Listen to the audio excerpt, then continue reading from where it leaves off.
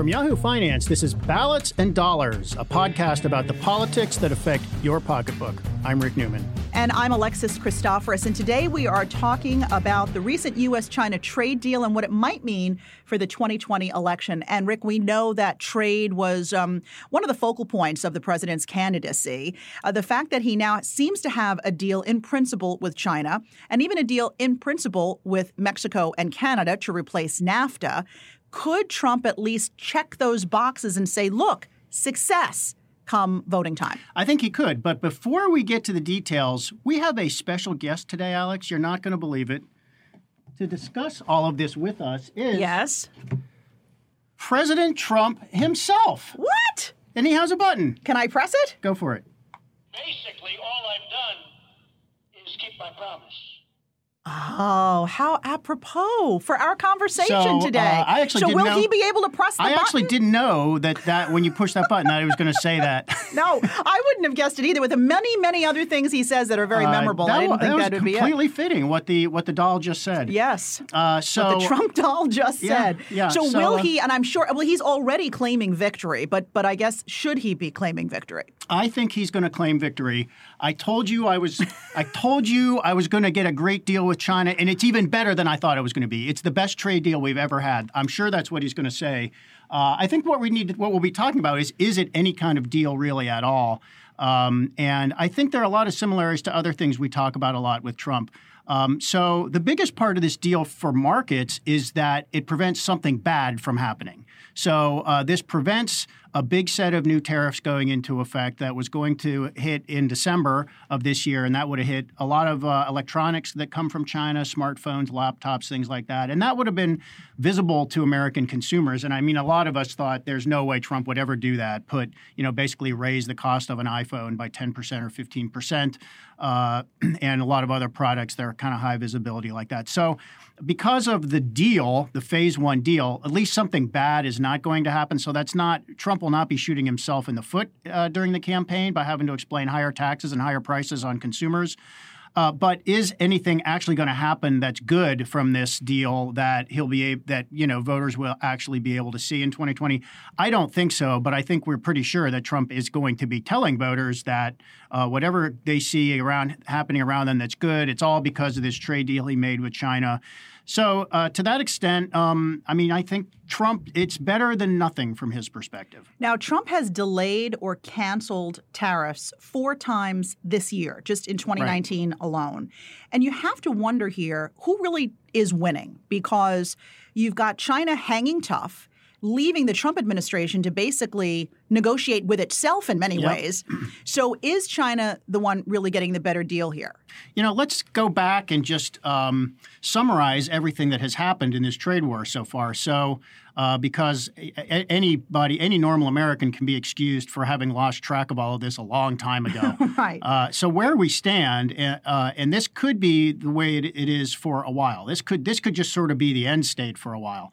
So Trump, last year, Trump imposed new tariffs on about $250 billion worth of Chinese imports. That's about half of everything China imports to the United States. Those were mostly components and what are known as intermediate goods that go into other things built here in the United States. So not end-state consumer products, not finished clothing or laptops or toys or sporting goods, but components that manufacturers here use to put into stuff. Those tariffs remain in effect. And from what we can tell, those are going to stay there probably through at least most of 2020, unless Trump kind of changes his mind on that. And then this year, Trump imposed tariffs on about $110 billion worth of what are consumer products that come from China. So that was a lot of clothing, some toys, a lot of things that actually show up in stores. And as part of this so-called phase one trade deal, that tariff gets reduced from 15%, which is what Trump set it at on September 1st, and it's now going to be just 7.5%. So all told, there are still considerably higher tariffs on most of the stuff that comes here from China. And those are going to stay in effect. So what do we gain from those higher tariffs? I mean, nothing. We gain nothing.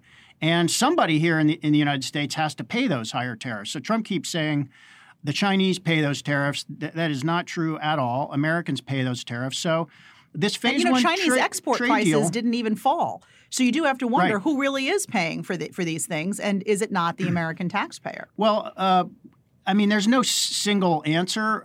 So when somebody raises their prices, what happens? Just think if somebody raises their price by 10% at a store, what do? Well, you might buy it anyway. You might go looking around to see if you can get it someplace else for cheaper. You might buy something else that's a little cheaper but not exactly the same. You might just skip it all together. And I think that's what companies here in the United States are doing. They're doing all of those things, the importers who are paying these tariffs. So in some cases, they're probably going back to the Chinese suppliers and saying, I'm taking a 10% or a 15%. In some cases, 25. The tariff is 25%. I'm taking a 25% cost hit here. You have to share this with me, and so maybe they lower the price. We also know that some companies are trying to find stuff outside of China in places like India or Vietnam or Mexico, where there are no tariffs. But those tariffs that are still there are just not doing anything at all for the United States. Isn't China, in and of itself, reducing its reliance on America? Yes. They're forging partnerships with other countries, Yep. and so you have to wonder. And developing more of their own technology.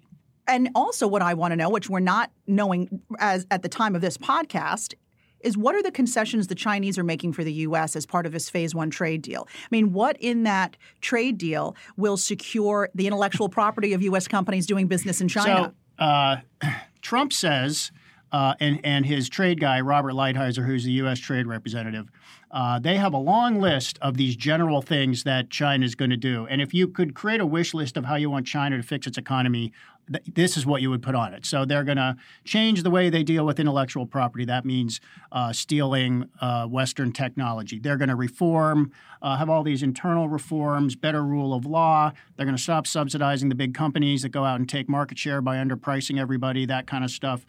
But no one has seen an actual draft of this deal yet.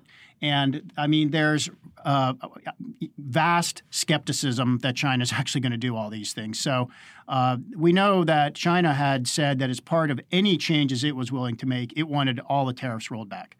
And Trump barely rolled back the tariffs. So I did the numbers, and in terms of the total new tariff burden on all these Chinese imports, that one tariff rollback adds up to about 11% of the total new tariff that is rolling back. So almost all the tariffs Trump has put on stay there.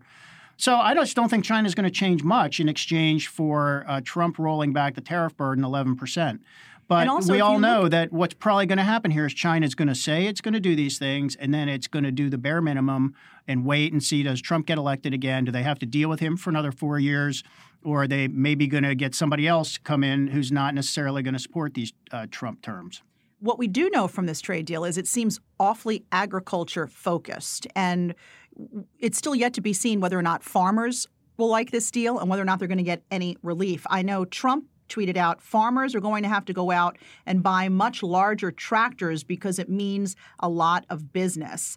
No farmers are rushing out and buying bigger tractors. I'm sure of that.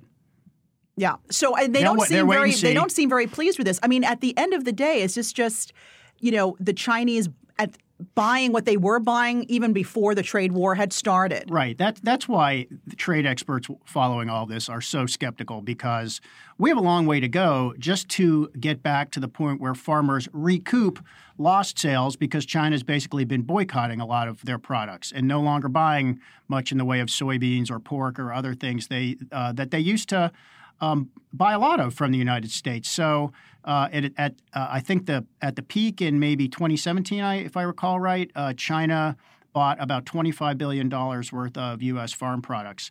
And that has fallen to like 10 billion. So we got a long way to go just to get back to where we were. And now they're saying they're going to essentially double the amount of farm products and other types of products over some period of time that sounds like it's not 1 year, but it's not 5 years, so maybe it's 2 years. And there are tons of questions about this. So number one, do the Chinese mean it? And they've been sort of tight-lipped about this. Most of the verbiage on this has come from the United States saying this is what China plans to do, but we have not really heard China saying, yes, that's correct, that's what we plan to do. And I think that is probably the way it's going to go. So China is, You don't think we get a big photo op with Xi Jinping and President Trump? In fact, what we learned when they announced this deal is there is going to be no big meeting, no summit meeting, if you will, between the two presidents, Trump and Xi. It's going to be their underlings at the cabinet level who are going to meet and make this deal probably at the beginning of 2020. And that could be because the Chinese don't want their President Xi just doesn't want to be seen making this deal with Trump. So this is. The Chinese are spinning this too, and there's reason to think that the Chinese view this as a pretty good deal for themselves because they may be able to say they're going to do one thing to the United States but play it differently at home and not really change that much. In other words, there's not really much of a cost to anybody in China from this. And if you look at what the pundits are saying, not many of them are backing President Trump's claims that this is a victory. You've got Paul Krugman, who is an opinion columnist over at the New York Times, and perhaps this is not a surprise coming from him, but he's tweeting out, Trump tried to bully them, the Chinese. They hung tough and are basically ending up where they started, buying agricultural products while selling us increasingly sophisticated manufactured goods. So what does this mean for economic ties between the U.S. and Beijing going forward, beyond the signing of this deal if it happens? Yeah, I think the days of easy trade between the U.S. and China are over. And I think that might be a good thing. It might not be a good thing. And, you always have to think, what are the unintended consequences of this going to be? One of them probably will be that China will become more independent. It will need the United States less. I mean, one of the things we've seen with regard to Huawei, the big Chinese telecom firm, is we saw very clearly this year that Huawei has been. I almost said Yahweh. I probably That's a whole other have a conversation. Christmas pageant on my mind or something. Is that Huawei is very dependent on American chip suppliers. The Trump administration has been holding that up and saying, oh, we might not let you buy chips from these U.S. companies, which you vitally need. Well, China is going to develop its own chips. I mean, almost surely. They're already going in that direction, and it's a matter of sophistication, I believe. But they're going to, so this could spur them to develop something that's very important to economic supremacy in the future. Push them to innovation. And they develop their own capability on this. So, you know what's ironic, though, Rick, is that the chip stocks have been on fire throughout this entire U.S.-China trade war.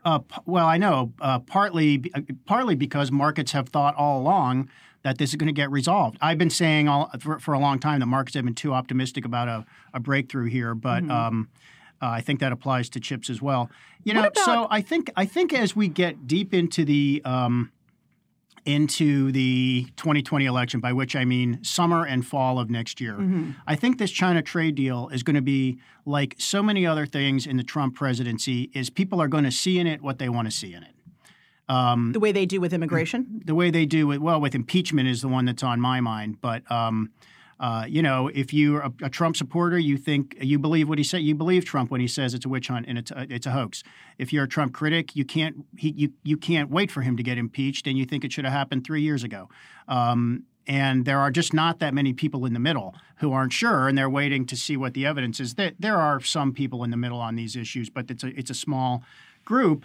And I think that Trump is definitely going to be talking about the trade war when he's campaigning. He's going to be saying he likes people to think he's tough on China, and he's going to be saying, I was the first president who ever got tough with China, and look at the great deal I made.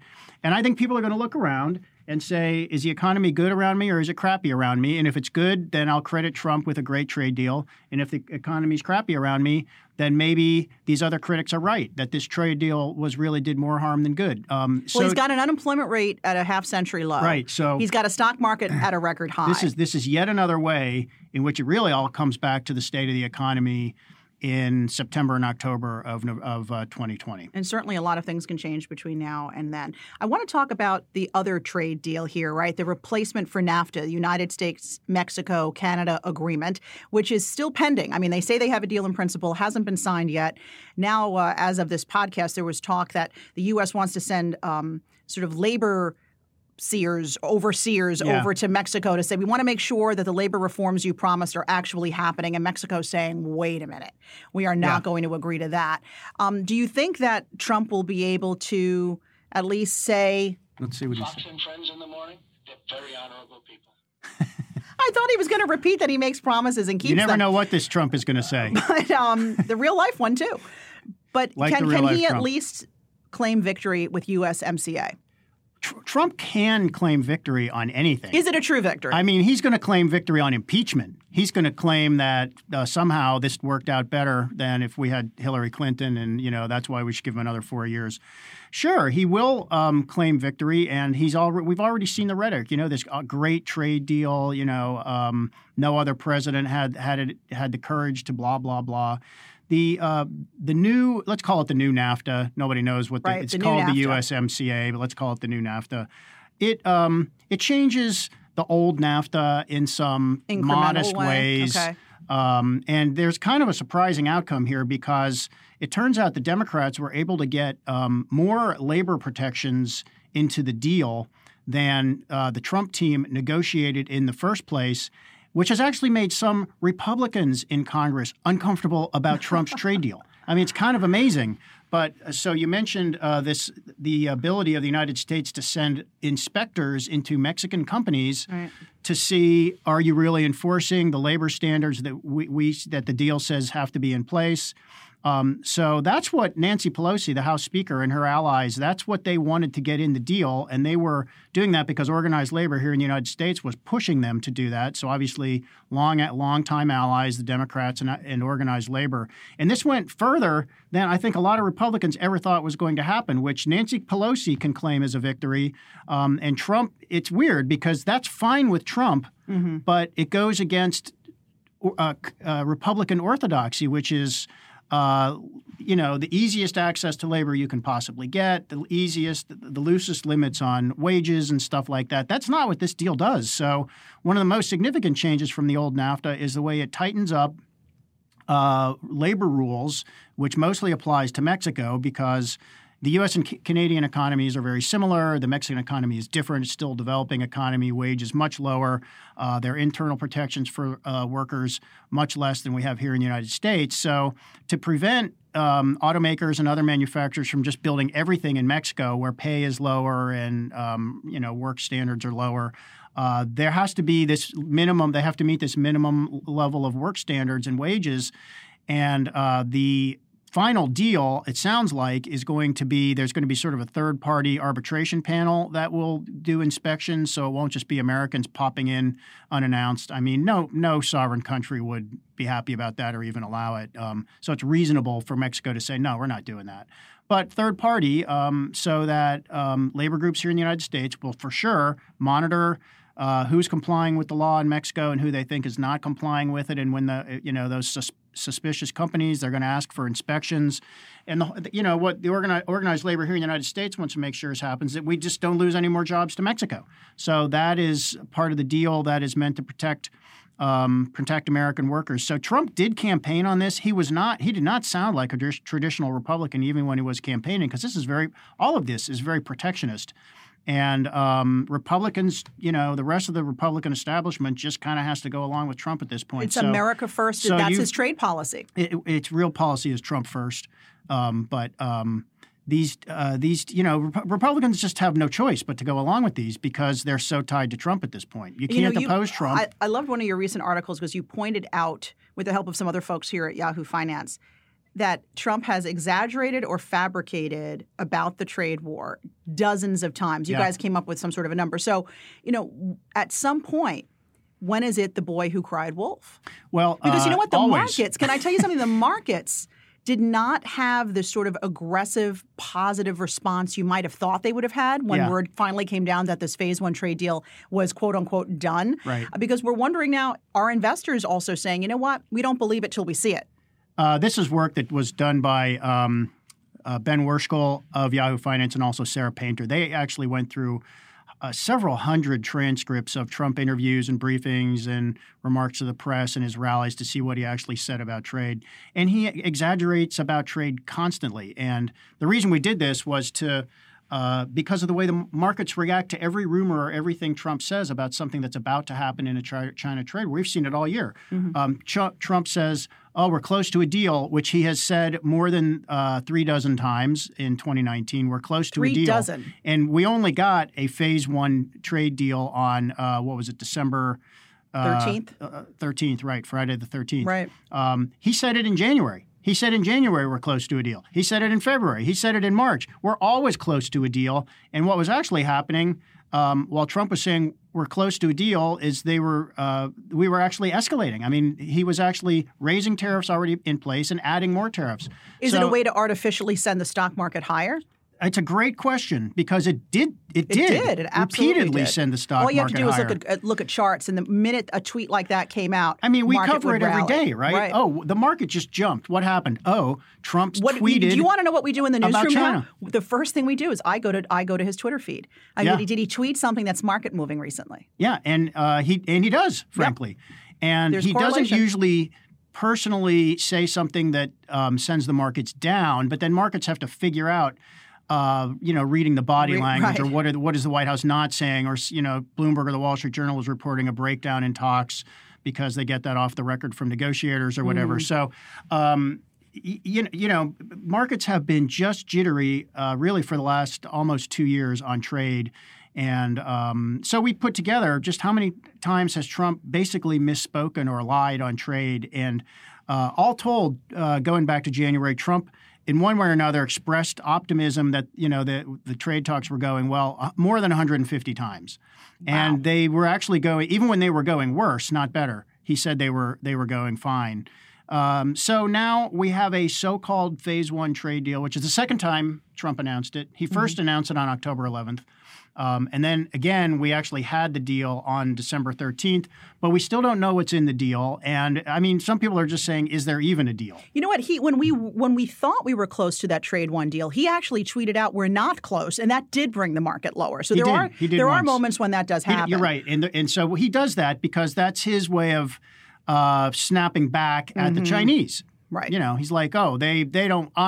They're the ones who want a deal. But at the end of ready. the day, is President Trump a prisoner of the U.S. stock market? Meaning, if he were to see this market really start to crumble, especially as we move closer to November next year when we all go to the polls, does he very quickly snap back, as you say? I think if the Trump market, if the stock market goes down considerably, which I would say 10% or more, then Trump is a prisoner of the stock market. But probably so is any president. And if the stock market stays steady or goes up, he's not a prisoner of the stock market. He's been very lucky so far. I mean, he's had good stock. The stock market has done well under him. But again, I think the China trade deal is the kind of thing that will be something people either give him credit or blame for next year, depending on how well the overall economy is going. Okay, so fair enough. If the economy sort of stays around where it is right now, which is good enough for Trump, then I think voters, by and large, will give him credit for a China trade deal. If it deteriorates in some way, if voters start to see layoffs, especially if manufacturing gets worse, we have a very soft manufacturing sector right now, in part because of the tariffs, then I think Trump's going to get blamed for a trade deal. And from my own metric is to go back to what the stated purpose of this trade war with China in the first place. The stated purpose was to bring jobs back to America. That is not happening, and nobody thinks it's going to happen by 2020 or probably ever. We do hear about the occasional automaker saying, okay, we're going to open up another plant here. We're not going to make the car in Mexico or overseas the way we had said we were going to. That counts for something, though, Rick. It does, but we've now had a downturn in manufacturing employment for the last few months. And if you look at manufacturing employment, look at it over 10 years, for example, it goes up at the beginning of Trump's term, but then it starts to come down again. And it's probably up just a little bit for his presidency as a whole, which is exactly how it was before his presidency. So very few voters are ever going to go to the Bureau of Labor Statistics webpage and right before they vote and say, oh, I want to see how many manufacturing jobs have actually materialized. I mean, we'll be telling them. They might take a glance at an article. But you're saying or something. Don't take the president at his word because we know that he lies. I never take the president at his word. Listen, and I don't know. I have arguments all the time with people who do. Including audience members. The economist, Stephen Moore, again, maybe not a surprise to the folks who know Stephen Moore, said that last week was the best week so far of President Trump's presidency because of the deals he brokered with both Mexico, Canada, and the U.S. While others are saying, but you know what? He created problems where perhaps there were none. I mean, I think a lot of people would agree that something had to be done with China, that it was not an equitable deal with China for many decades.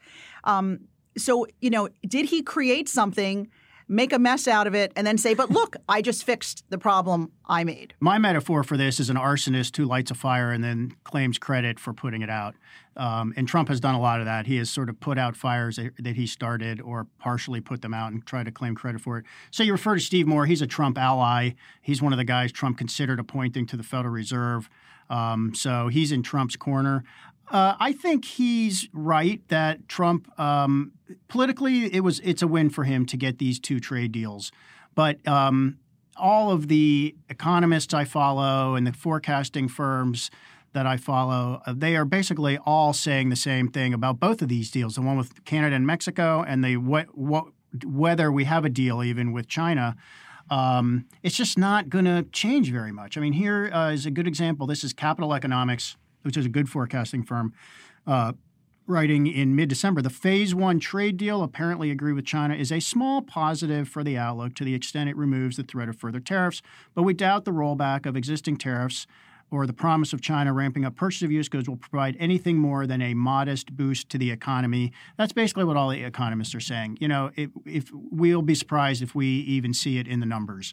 And for that even to happen, China has to do what Trump says they're going to do, which is these big increases in farm purchases. They have to do it for Trump. They have to do it in 2020. It's no good for him if they do it in 2021. He needs the votes at the end of 2020. Right. So, and these things also don't turn on a dime. You don't just turn this on and off. I mean, China's buying farm products from somebody else right now, from Brazil. So, and, you know, you don't just grow food out of the ground on short notice, you know. So you have to have the products to sell. So I think a bigger question is what's the direction of the overall economy, because that's what people are going to associate with these two trade deals, whether they think these trade deals are good or not. All right, we're going to have Mr. Trump have the last word today. From this day forward, it's going to be only America first. Got that? Yeah, that's his trade policy. All right, Rick Newman, thank you as always for being with us. Thank you all for listening. Be sure to rate and review what you just heard and follow me at Alexis TV News. And me at Rick J. Newman. Thanks for listening. Bye.